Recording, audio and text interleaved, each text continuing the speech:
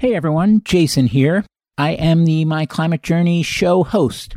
Before we get going, I wanted to take a minute and tell you about the My Climate Journey, or MCJ as we call it, membership option. Membership came to be because there were a bunch of people that were listening to the show that weren't just looking for education, but they were longing for a peer group as well. So we set up a Slack community for those people that's now mushroomed into more than 1,300 members. There is an application to become a member. It's not an exclusive thing. There's 4 criteria we screen for: determination to tackle the problem of climate change, ambition to work on the most impactful solution areas, optimism that we can make a dent and we're not wasting our time for trying, and a collaborative spirit. Beyond that, the more diversity, the better. There's a bunch of great things that have come out of that community, a number of founding teams that have met in there, a number of nonprofits that have been established, a bunch of hiring that's been done, a bunch of companies that have raised capital in there, a bunch of funds that have gotten limited partners or investors for their funds in there, as well as a bunch of events and programming by members and for members, and some open source projects that are getting actively worked on that hatched in there as well. At any rate, if you want to learn more, you can go to myclimatejourney.co, the website, and click the Become a Member tab at the top. Enjoy the show. Hello, everyone. This is Jason Jacobs, and welcome to My Climate Journey. This show follows my journey to interview a wide range of guests to better understand and make sense of the formidable problem of climate change, and try to figure out how people like you and I can help. Today's guest is Emma Stewart. Emma works as Netflix's inaugural sustainability officer, where together with teams from across the company, she is working to bring Netflix's carbon footprint to net zero, raise awareness through their film and television content, and engage their millions of members on climate and environmental change. I was excited for this one because Netflix, of course, is a pillar company. They're well known. They've got a big footprint. And of course, they kind of swing a big bat as it relates to their content and storytelling and audience as well. And they were also late to the game from a sustainability standpoint, as Emma talks about during this discussion. When she came in as their first head of sustainability, it was way after their peer set. So it was interesting to talk about Emma's journey, coming from this hardcore climate background to choosing to spend her next chapter in the commercial world at a technology and entertainment company like Netflix. We talk about Netflix journey and how they got to be late to the game, what motivated them to get into action, what her charter was coming in, and coming in with this clean slate, where she started, how she went about prioritizing, what they knew, what they didn't know, what some of the big surprises were along the way, and also, of course, where they're going. Some interesting tidbits come out in this discussion in terms of where the actual emissions are coming from, how they think about things like emissions they are directly responsible for versus, for example, the content production that is outside of the walls of their originals, how they handle those, how do they think about things like offsets and carbon removal, and also Emma's general theory of change for what role companies play and what else needs to happen as it relates to policy, activism, government, and other things that are required to make this transition as quick and as efficient as possible. Emma, welcome to the show. Thank you, Jason. Lovely to be here. Lovely to have you, especially because it's so interesting to look at everything needs to change with climate change. It is like another industrial revolution. And while corporations are only one piece of that, they're a big piece. And Netflix is an important company, not just in terms of the footprint, but also in terms of the storytelling and the content and the other things that you all do. And you're sitting in an important role for sustainability in the company, of course, leading the function. And you came from, kind of a more pure sustainability world, if you will. So I'm really interested in your journey, in Netflix journey, and in your thoughts on the broader transition that needs to occur. So I'm grateful that you're making the time to enlighten me and our listeners.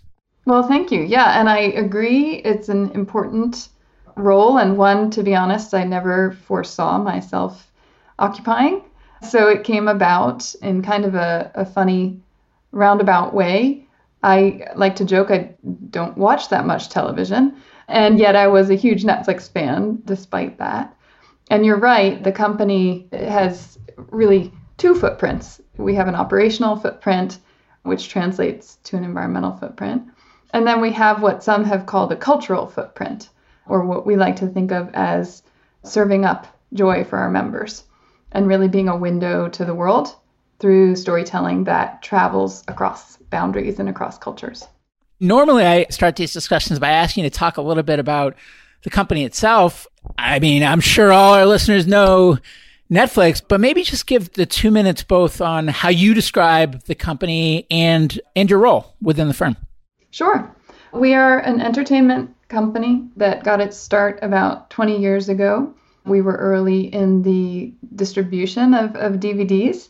You might remember those red envelopes with your latest DVD enclosed inside. And then thanks to Reed Hastings' foresight, was very early in moving into streaming video on demand. And so now get the pleasure of streaming into over 220 million households across 190 different countries, serving up hundreds of television shows, films, and Netflix specials on any given day at any given time, and have really over the past few years become a content studio. So moving from purely distribution to producing our own originals and building out our capabilities as a studio, and also our relationships with some of the best talent, screenwriters, and creators in the world. And Emma, what about your role? And I know head of sustainability, but I mean, it seems like that can mean so many different things. So what does that mean at Netflix? So my role was created about a year and a half ago. October 2020 is when I started. And it was the first sustainability hire for the company, which a lot of people in the sustainability field find a bit hard to believe, since that puts us at least a decade behind most big companies, and including our peers. In fact, many companies had set climate targets or biodiversity targets back in the noughts, and now we're talking about 2020. So that was more a function, not lack of interest in the topic, but more a function of a very unique culture about which much has been written here at the company that really thrives on what we call freedom and responsibility, or decentralized decision making. So wherever possible, the company looks to decentralize functions and empower people in their respective units to make the decisions in the best interest of the company. But over time, thanks to employees really galvanizing and elevating this as a topic, investors asking about it on a very regular basis, the press, of course, interested in the topic, and what we found is our members, those who view our titles, reporting that they're very interested in climate in particular among sustainability topics. Our executives decided that it merited a centralized function, bringing in some technical expertise that otherwise didn't exist officially within the company. So that's really the story as to why it took a while to centralize and create the team. But we like to think that we're going as quickly as we can to catch up and possibly even deliver some unique stories and inspiration in light of what the world is experiencing right now, which is an awakening to the challenge that has thus far really lived in the realms of the halls of Congress and the halls of academic institutions studying it, but now it's front page news and has reached the doorstep of most people on the planet. And in terms of your personal journey, when and how and why did you first become concerned about this problem? And at what point did you know that you wanted to work on it professionally? I think I was 10. I remember looking out my window and wondering why humanity would want to unplug our own life support systems. Didn't seem all that wise. I was really interested in science, and one thing I learned was that our genes are kind of designed to perpetuate the species. And so by destroying the environment upon which our life depended, the air we breathe, the water we drink, the food that ultimately satisfies us, that seemed counter to our ability as a species to survive and thrive. And so I actually applied for a grant from the United Way, which I won. I think it was $1,500 or something, to start a club at my school that would do cleanups and that would instill sustainability practices. That term didn't exist at the time, of course, but at the school. So we put in EV parking spots, carpool shared spots. We put in a recycling system. And each weekend we would go out and clean up a river, clean up a forested area.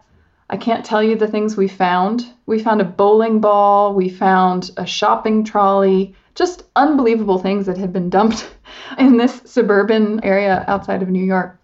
And it was both fun and satisfying personally. And it really attracted a large group of people to the club. And now some of them still are in the sustainability field professionally. So back then it was assumed that that could be a passion, but never a profession. And as I went to university and had to kind of forge my own path when it came to creating a degree that would allow me to study the confluence of fields that's required to do well and do effective work, those degrees now exist. You can waltz into a university and get a degree in environmental management or science and policy. The business schools now have dedicated sustainability master's programs. None of that existed back then. And so, speaking of my climate journey, it took a high level of determination, possibly stubbornness on my part, to forge that path because it wasn't carved yet for me. And I have kind of a weird question, but sustainability and decarbonization, are they synonyms? And if not, what do they have in common and how are they different? Well, sustainability is an umbrella term. So within that, you can think of it as stabilizing the climate, ensuring a healthy water system, hydrologic cycle, water quality and quantity is one way to think about it. It also encompasses protection of the land, the soils, the fauna, the flora, all these things that allow us as humans to breathe and eat and drink. It can also entail things like toxics and product design, the things that you touch, the things that maybe go into our body and probably shouldn't. And so sustainability as an umbrella term is extremely loose and flexible, which is a pro and a con. Decarbonization is one subset of that really deals with taking an economy that has, over the past 150 years, been built on largely fossil fuels. They were cheap, they were prevalent, they were also artificially cheap due to policies that favored them relative to more decentralized and cleaner forms of energy. And so decarbonization simply means transitioning the economy from one based upon non-renewable, non-sustainable, and frankly dirty, public health polluting energies to ones that are more decentralized, more affordable, and cleaner, like wind, solar, geo. Another strange one, but when it comes to, I heard you say, for example, on the Angie webinar that we don't have a lot of time, and that really drives the strategy and the approach at Netflix when it comes to the sustainability targets. I would think that the not have time, that's a decarbonization focus. Should that be a distinct function separate from sustainability, or should it live within sustainability? And a related question is, I also heard you say that you had the firm that does your financial auditing do your carbon footprint auditing. Does it make sense for this function, whatever it's called, to live in finance, or should it be a dedicated function? Does it depend on a company by company basis? I'd love, just before we dive into the Netflix specific stuff, just some general thoughts there. Yeah, at one point I had the pleasure of teaching an MBA course on what I called intrapreneurship for sustainability. So how to drive business value from within a large company by affecting environmental change. And one of the things we talked about is this very question of organizational design. I would put up 3 slides: an island, a bridge, and I think it was a park. Those were 3 models by which a company can think about sustainability. An island being it sits by itself, it's a self-contained unit, but it maybe doesn't interact all that well with the rest of the business. And that's frankly where, corporate social responsibility started 15 years ago. It was often a separate unit, it was largely philanthropy, and it didn't really have much say in the way business decisions were taken. On the flip side, the park, the kind of embedded model, would be where you're fully integrated. So maybe there's sustainability in your title, but you're distributed throughout the company and enmeshed and really function that has been operationalized fully. Most companies aren't there yet, but you're starting to see it when, for example, in the United States, Securities and Exchange Commission comes out and says, now your 10K is going to include the following rather extensive list of climate disclosures. Well, you bet the financial reporting team pays attention. You bet the internal audit team pays attention. Treasury is now paying attention. So whether or not the sustainability technical experts sit in those teams need to step up and increase their literacy around these topics. And then the bridge model is where most companies are right now, whereby you have a team like mine that is standalone, and we all have full-time responsibilities around sustainability, but we have a bridge out into the various functions. I think my team touches almost every team at the company in some way, shape, or form. And so we have these partners and these collaborators in those different functions who have a sense of accountability and responsibility to advance the sustainability work, even if that's not their full-time job. Clearly, you're someone that cares a lot about this problem. And again, I heard you talk about the timelines and how we don't have a lot of time and need to move boldly and quickly. You could have gone and worked in any number of organizations, in any number of functions, and in life, we don't get that many shots on goal in terms of chapters, especially if they end up being long ones. What was it that persuaded you that this was the right place to anchor for the next phase of your career? Well, as you rightly said, Jason, I have tackled this challenge from multiple angles, from multiple sectors. So I've spent time in academia, in consulting, in nonprofit and think tank research organizations, and also inside public companies. And one of the things that attracts me to the in-house role is the speed by which you can operate. Companies are, if they're well designed and well managed, they're built for speed. And they're built for impact. And if you can align the business needs of the company with the sustainability needs, then everybody wins. In contrast, the time that I spent in think tanks, as an example, was very fulfilling intellectually. But we would spend a year raising money and then another year writing a research report. So 2 years hence, we'd put out a 150-page report that I'm not sure anyone ever read. So it felt like we were maybe doing a service, contributing some intellectual horsepower and insight, but in an extremely narrow way that wasn't applied. In contrast, when you're in-house at a company, you are the consumer of those insights. If you're lucky, you find the time to read those 150 pages. And then it becomes a question of how do you operationalize that? Can you operationalize that? What's the business value in doing so? And which of the battles in front of you do you want to pick? And so the academic research, NGO, think tank world is critically important as a support architecture for those of us who are in-house. But just personally, in terms of my journey, I find it more satisfying, at least right now in this chapter, to focus on applying those insights and focusing on the implementation of that research. And let's talk about that. So First Sustainability Hire, this big successful company that's been around a long time and maybe behind relative to its peer group in this area, it's almost paralyzing to think about where one would start walking into that. So talk a little bit about what the playbook was when you got in and what you found and what you've done and maybe where you are today. in 30 seconds or less. Oh, just kidding. Well, I'm a big fan of 2-year roadmaps.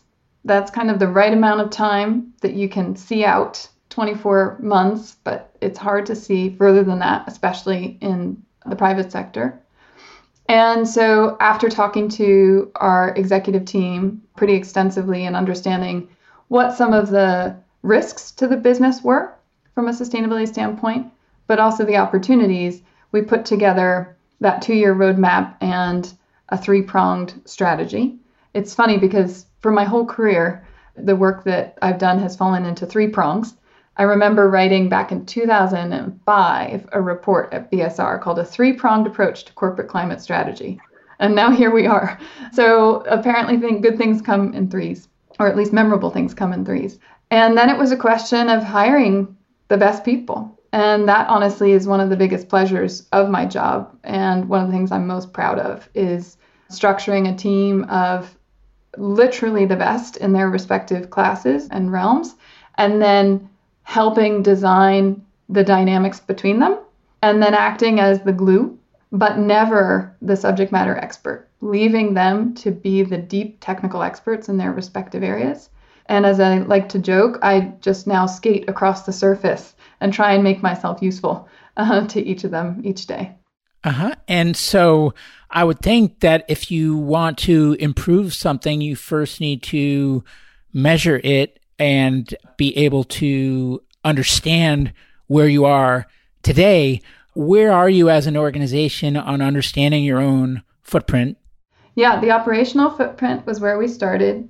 Some of the employees actually on their own volition had started measuring the energy loads in different parts of the business, which was really remarkable given that that wasn't their job or background. So we started there, and then we broadened out based upon what the protocols and standards recommend when it comes to doing verifiable carbon footprinting. And that was a scramble, I will be honest, because we had set a deadline for when we would publish our ESG report, and it meant that we needed to actually get 2 annual carbon footprints done and audited in the course of less than 6 months in a company that had never done that before. And so we didn't even know who to call or which data was available. That was trial by fire in the first 6 months. This year, needless to say, was smoother sailing. But once we had that in hand, and you'll recall this was also in the throes of the pandemic. And so we always had to look at the data with that context. Is this reflective of a typical business year, or is this an anomaly due to the pandemic?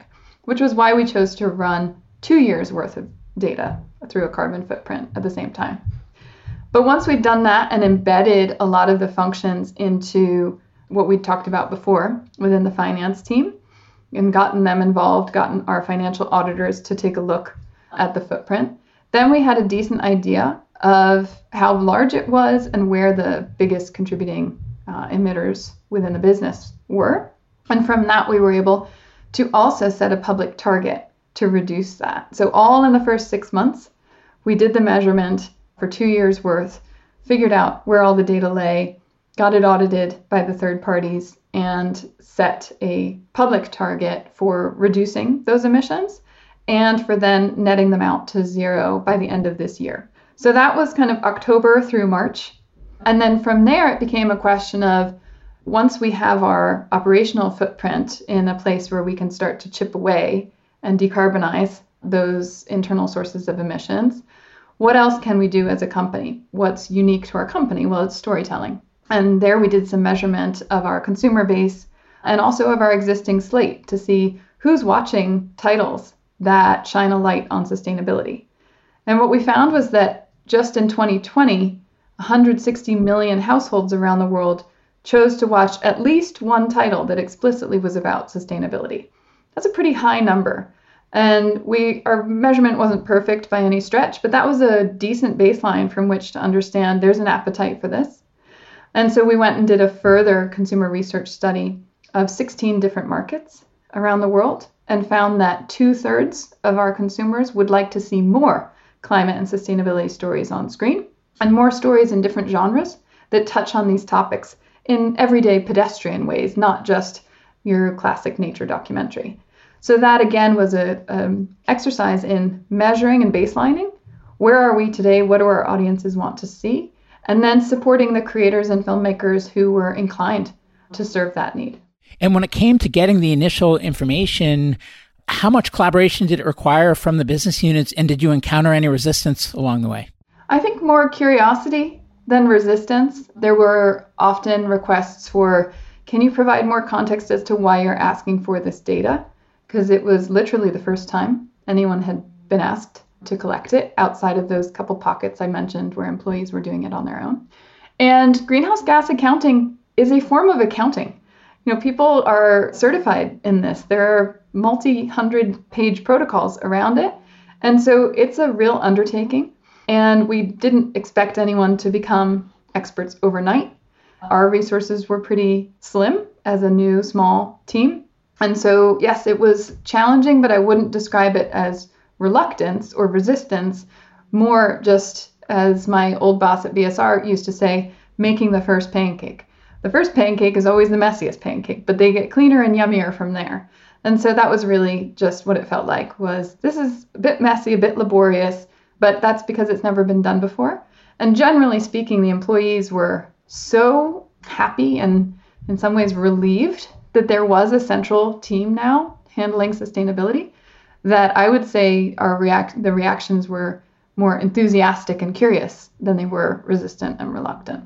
And when you got that first pass of the data, were there any surprises, and what were your assessments in terms of the most important areas to fix / the biggest opportunities for progress, depending on how you frame it, I guess? Yeah, starting with the storytelling one first, the surprises were just the magnitude of the numbers and the interest that was evident from our existing members and prospective members. So that was instructive for us. And then on the operational footprint, I think the numbers reinforced what we knew but hadn't proven, which is the making of film and television is by far the largest source of emissions for an entertainment company. What was interesting about that is that came as a surprise to some, because there was curiosity around the environmental impacts of streaming as a use of the internet. So really, the internet provision and infrastructure that you and I are using right now to record this, as well as the devices, the tablets and televisions and mobile phones that people use to stream and do 1,000 other things in their daily lives. And so what was surprising to some was that actually, when it came to our footprint boundaries, the emissions associated with streaming summed to 5%. They're very small compared to the 2/3 or so that came from the physical production of film and television. Maybe it shouldn't have been a surprise, because the physical production of film and television is a bit like building a small city and then dismantling it a few months later. And you do that many times over in many different locations. The benefit being it's a great job generator, and hopefully it produces a good story. But it is intensive in terms of labor and transport and energy. So that was not so much a surprise to us, but in some cases people were curious as to how our streaming footprint related to our production footprint. Does it matter from your accounting standpoint whether it's a production that you're producing versus one that's being produced externally and being part of the Netflix library? Great question, and one we debated quite a bit, because unfortunately the Greenhouse Gas Protocol does not weigh in on something so specific to the entertainment sector. In fact, there isn't a media and entertainment specific version of the protocol. So we were operating without guidance from the standard setters. And what that meant was we needed to apply the principles that we had drawn up to guide our hand from the start. One of which was, when in doubt, take responsibility. So in this case, we were in doubt because the guidance was murky or non-existent. So what we decided was you could draw a very narrow boundary around which productions were included in our carbon footprint and our climate target, but that probably wouldn't make a lot of sense to consumers. The way we organize ourselves is around self-managed productions, partner-managed productions, and licensed titles. But most consumers don't know that, and nor should they be concerned with that. So what we ultimately landed on after much debate internally was, let's be bold here and let's take responsibility for titles that perhaps we ourselves don't produce. And what that meant was anything that is ultimately branded as a Netflix title on the surface, so it has a red N in the corner, we include that in our carbon footprint and climate target. And what that means is that's many hundreds more productions than would be had we taken a very conservative and constrained approach to drawing that boundary.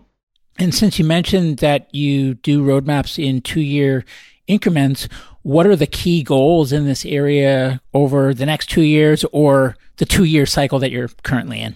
So we've hit one goal, which was to set a science-based target and get that third party validated. And then each year to stay on track to ultimately achieve that by 2030. So most science-based targets are a decade out. They abide by something called the carbon law, which is a useful way to think about what the world needs, which is to roughly halve our emissions by 2030 and then to bring them to net zero by 2050. So we designed and got that science-based target validated. And this past year, we just announced that we are on track to hit that 2030 target. We were able to avoid or reduce 10% of our emissions, which means we are well on our way. But we're not complacent because we're a growing company and the productions continue to proliferate, which is great for the business and great for our members. So not something we want to constrain. What that means is we need to therefore decouple our growth in productions from our growth in emissions. So each production needs to get less carbon intensive over time. So that's the first target that we set for ourselves. And then the second was what we call net zero plus nature. And what that meant was, in addition to that science-based target for reducing our direct emissions, we also voluntarily committed to tackle any residual emissions through the purchase of high-quality carbon credits. And what that means is we're investing in nature's ability to retain and store carbon, which it has been doing for millennia, long before humans showed up, and does so in a tried and tested way that also has a myriad of benefits for the local communities to those projects. We've invested in Kenya, Colombia, Chile, Canada, the United States, Brazil, India, and in those projects, by protecting and restoring the land's ability to retain and capture carbon, we also, those dollars go to improving the water quality and the water table, to cleaning the air, to creating sustainable livelihoods for the local communities based upon the sustainable management of those local resources, or ecotourism, for example. And so they have a whole host of benefits beyond just the carbon benefits that we're ultimately paying for. And we spend an immense amount of time scouring the planet for the highest quality projects with the highest quality community and biodiversity co-benefits. So a couple questions there. One is on the actual monitoring of progress. You mentioned that it almost sounded like an engagement by the way you worded it, but was it an engagement, or do you have a technology platform that can monitor ongoing? In other words, do you fly blind in between engagements, or do you have visibility on an ongoing basis? And where are you today, and where do you desire to be? Sorry, Jason, I didn't understand. What do you mean by engagement? Oh, so it sounded like, to do the carbon footprinting, that it was an engagement. In other words, like, we'll do it this time and we'll understand where we stand, versus we will set up the tooling so that we can understand where we stand ongoing. Carbon footprints are generally done on an annual cycle, and they're generally done for the year prior. So when we published our ESG report in March of this year, that included our full carbon footprint, including the auditor's report for 2021. So that's a pretty typical cadence. Not every company reports their footprint each year. We've decided that that's good practice, and we really aim for transparency where we can. But we are instituting automation systems. So there's a very healthy sector of enterprise carbon accounting software. And many of the ERP providers, the enterprise resource program providers, now incorporate carbon or ESG data into their offerings. So you can go with a traditional ERP, or you can buy a tailored specific carbon accounting tool And that allows us to do more regular data collection and more regular analytics so that we are assured in any given month or quarter that indeed we're on track in terms of our reductions and the carbon footprint is heading in the right direction. That was the nature of my question, understanding what's the role of software and tooling versus the role of, say, Big Five accounting, and where is it today, and then what's that ratio going to look like over time, not just for Netflix, but just in general in the marketplace. Yeah, we took a look at 50 different software packages, 50, and we ultimately chose one that we're implementing right now. I've worked long enough in the software sector to know that it's not a panacea. You still need humans, and the quality of the data cannot necessarily be improved by the software itself. You need good inputs to get good outputs. But certainly when it comes to the labor intensity of collecting all that data, sanitizing it, structuring it, analyzing it, dashboarding it, the software, we're very hopeful, will dramatically cut down the number of person hours associated with that. And then I have a similar question around I forget what you called it, the net zero plus nature. So it sounds like there's a bunch of offset or credit purchases and that you evaluate those carefully. Is that assessment that you're doing in-house, or are you relying on the platform that you're purchasing them from, or is there an independent third party that you work with? And what's your advice to other people in your shoes from other organizations that are starting to spend in this area and don't trust their own judgment yet? Mm-hmm. Yeah, it is a lot of work. It does require a lot of expertise. We're lucky that we've hired some of the best in that particular space, and we wanted to share that luck. So we've published our process online so that others can borrow it if they so choose. We put all projects through a 5-step screening process, and we do rely somewhat on a firm called Engie to help us with the sourcing. They do a lot of work in the voluntary carbon market, and we highly recommend them. But ultimately, we are accountable for the projects that we choose. And so our in-house team also does quite a bit of the vetting. We always ensure that a project abides by one of the top 4 protocols, like Verra or the gold standard. We also insist that where possible, it is validated by software and AI that looks at the landscape and ensures that indeed it is doing what it purports to on paper. And we also run our final project portfolio past our advisory group of experts, which is a group of independent thought leaders in the policy, technical, and storytelling spaces. A number of them have deep carbon market expertise. And so we run our recommended projects past them as well.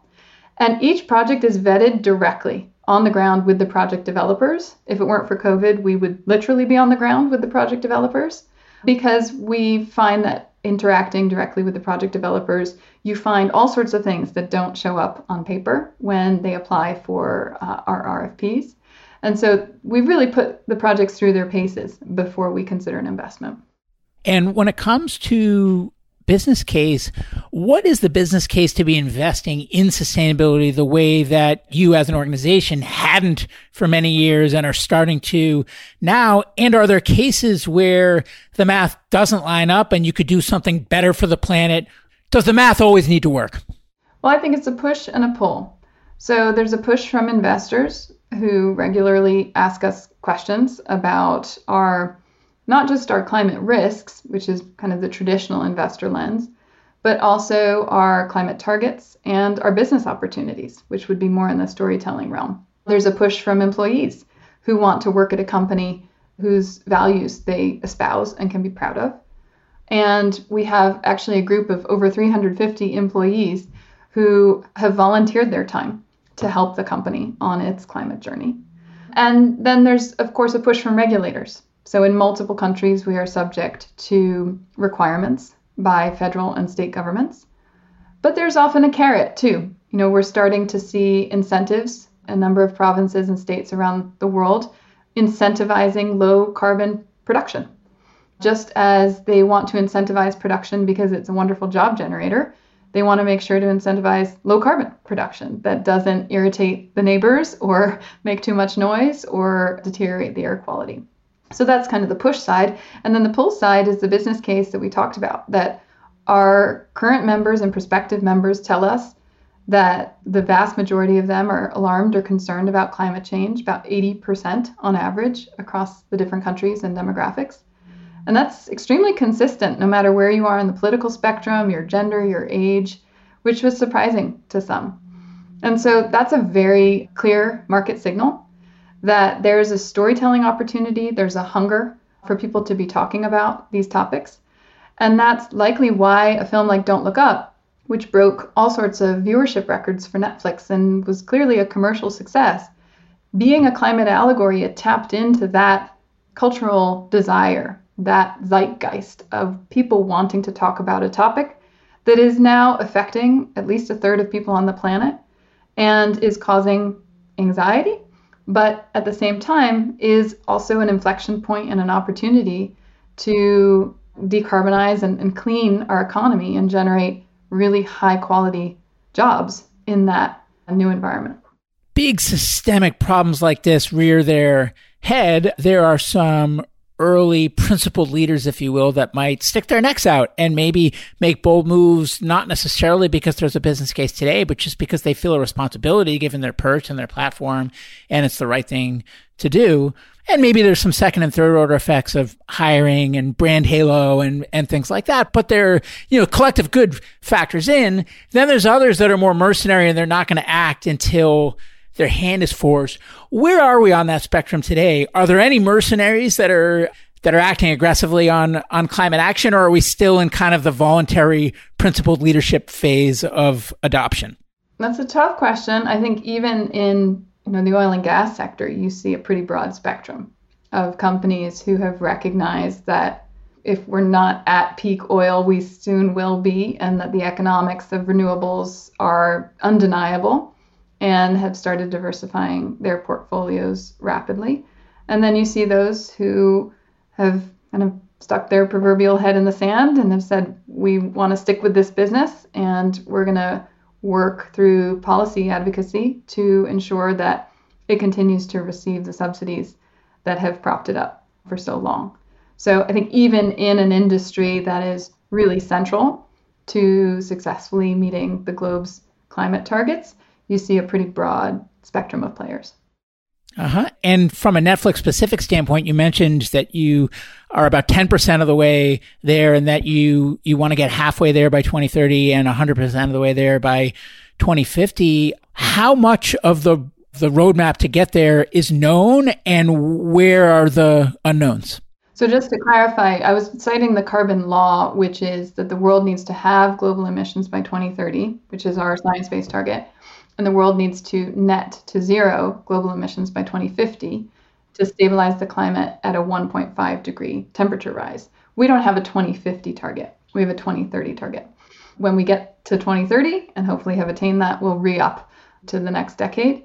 But we also have this very near-term net zero target, which goes above and beyond the decarbonization target. Can you just repeat the question? Yeah. So how much of the roadmap to get there to that 2030 target is known, and where are the blind spots? Yeah, so the great thing about phase one being all about measurement is that we have a really good handle on what our big levers are. And they're largely around fuel and electricity, and in particular in production of film and television. So we know that we need to hit certain milestones in order to electrify production vehicles, in order to hit the 2030 science-based target. We also know we need to decarbonize our energy supply coming into studios or into our corporate facilities. The good news is we've managed already to source 100% renewable electricity for our studios and for our facilities, despite the fact that they are almost 100% leased. So these are not facilities that we control or own. So that's really a function of collaborating closely with landlords and the utilities. Right now, that's a combination of working directly with the utilities to buy clean electricity, or where that's not available on a given grid, buying renewable energy credits to counter whatever electricity we are buying from that local grid. And the benefit of those credits is that we are paying a small premium to signal to the utilities our demand for renewable energy is above and beyond what you're currently supplying locally. And so we would like you to use this additional premium that we're offering up to invest in your renewable energy supply. One example of that is just recently in South Korea, we became, I believe, the first multinational company to join the government's new renewable energy credit system. So our extra local currency is going into building South Korea's renewable energy infrastructure. So that's a good step in the right direction, is decarbonizing the electricity that we use. We're also implementing a series of energy efficiency audits to make sure we're not spending money on clean energy we didn't need in the first place. And so we've done those across now over 30% of our square footage and found a lot of cost-saving opportunities there. And then lastly, when it comes to fuels, which are really instrumental when you think about a production, whether it's the diesel generators that are used throughout the entertainment sector or the fleet transportation needs of a given production, especially ones that are on location, fuel really becomes a big lever for us. So we're experimenting with decarbonizing those fuels. We're experimenting with electrifying diesel generators into clean mobile batteries, bringing in actually fuel cells powered by green hydrogen, which we just tested on the set of Bridgerton in the UK. We have now 17 mobile battery pilots going on, and we've brought in, just in the last few months, 70 different electric or plug-in vehicles to substitute for what were traditionally diesel. And so we're really trying to work out with our cast and crew what works best for you, what enhances production agility, and then look at the costs accordingly and bring in the best and cleanest technologies on that basis. And I know we're running out of time here, so maybe I'll make this the last substantive question, and that's just, can we get to where we need to go without serious government action? And if not, what is the government action that would go the furthest? And the last part is just, philosophically, is this an area that Netflix uses your perch and resources to in any capacity in terms of influencing that government action and policy? Well, we do partner extensively with governments, both on policy but also on awareness raising. So actually last year in advance, the Glasgow Climate Summit, COP26, that captured all the headlines, we put together a collection of sustainability titles with the UK government, who was the president of that summit. That went, we hope, some way towards sensitizing our millions of viewers as to why that Glasgow summit was important from a policy standpoint. And we've also been publicly explicit about certain policy levers that we think would help us achieve our net zero plus nature target at a reasonable cost and even a business benefit. For example, the Clean Electricity Performance Plan that unfortunately was nixed a number of months ago. But that was something that we felt was both important to our business and to the competitiveness of the U.S. economy. We've signed open letters by We Mean Business asking the G20 to ensure that their national climate targets are in line with a 1.5 degree temperature rise, no more. And we've also worked in a collective with our peers through the Producers Guild of America to put out a statement on how the entertainment sector needs to have all of our emissions by 2030, not just one or two studios, and how we have a shared need and desire to decarbonize the infrastructure upon which we rely for producing television and film. And that was really a call to action for policymakers, telling them, here's what we as an industry need when it comes to infrastructure investments like EV charging that we ourselves cannot possibly deploy in isolation. And there's a number of people in the My Climate Journey, or MCJ, member community, if you will, who are working in large technology companies today and really concerned about climate and trying to figure out, do I need to leave my job to have a serious impact on this problem, or can I do so from where I sit? You talked about entrepreneurship before. Maybe some good parting words, or just speak to them specifically for a minute. What advice do you have for them? I don't think you need to leave your job. I've known people, actually the first sustainability person at Salesforce, she had a business card that said sustainability volunteer. So she made it part of her job, and she ultimately went on to lead their new function. But it's far more impactful for people to stay in their job and embed sustainability into the areas of influence that they have than to quit and look for one of the sparse roles that are full-time within a company. That said, it is a technical area, and you can't kind of bluff your way through it. I think people are sometimes surprised. I've heard from colleagues shock that, oh, this is this is as complicated as tax law. And I don't know what they thought it was, but it is complicated. And so I would definitely find the time and get permission from your boss to find the time, maybe on the company's dime, to school yourself and immerse yourself in the technical nature of it and really enjoy that, because that will make you more effective as you bring it into your day job. Great. And last question. I know we're 1 minute over here, but just anything we can do as listeners to be helpful for you, anyone that you want to hear from, any hiring or, I don't know, anything you want to shout out that would be helpful for you and your efforts at Netflix. Oh, gosh, that's so nice. I mean, I think make your voice heard in general, whether it's with your local official or your school district or your grocery store or your bank. That's ultimately what the science and the research shows is your biggest lever as an individual, and something that, you know, we're hoping to help support our creatives and filmmakers understand and drive as they speak to their audiences. Great. Well, I wish we had more time, but I'm so grateful for the time that you made. Emma, thank you so much for coming on the show and for the important work that you do. And sorry to run a little late here. Likewise. Thank you, Jason. Hey, everyone. Jason here. Thanks again for joining me on my climate journey. If you'd like to learn more about the journey, you can visit us at myclimatejourney.co. Note that is .co, not .com. Someday we'll get the .com, but right now, .co. You can also find me on Twitter at jjacobs22, where I would encourage you to share your feedback on the episode or suggestions for future guests you'd like to hear. And before I let you go, if you enjoyed the show, please share an episode with a friend or consider leaving a review on iTunes. The lawyers made me say that. Thank you.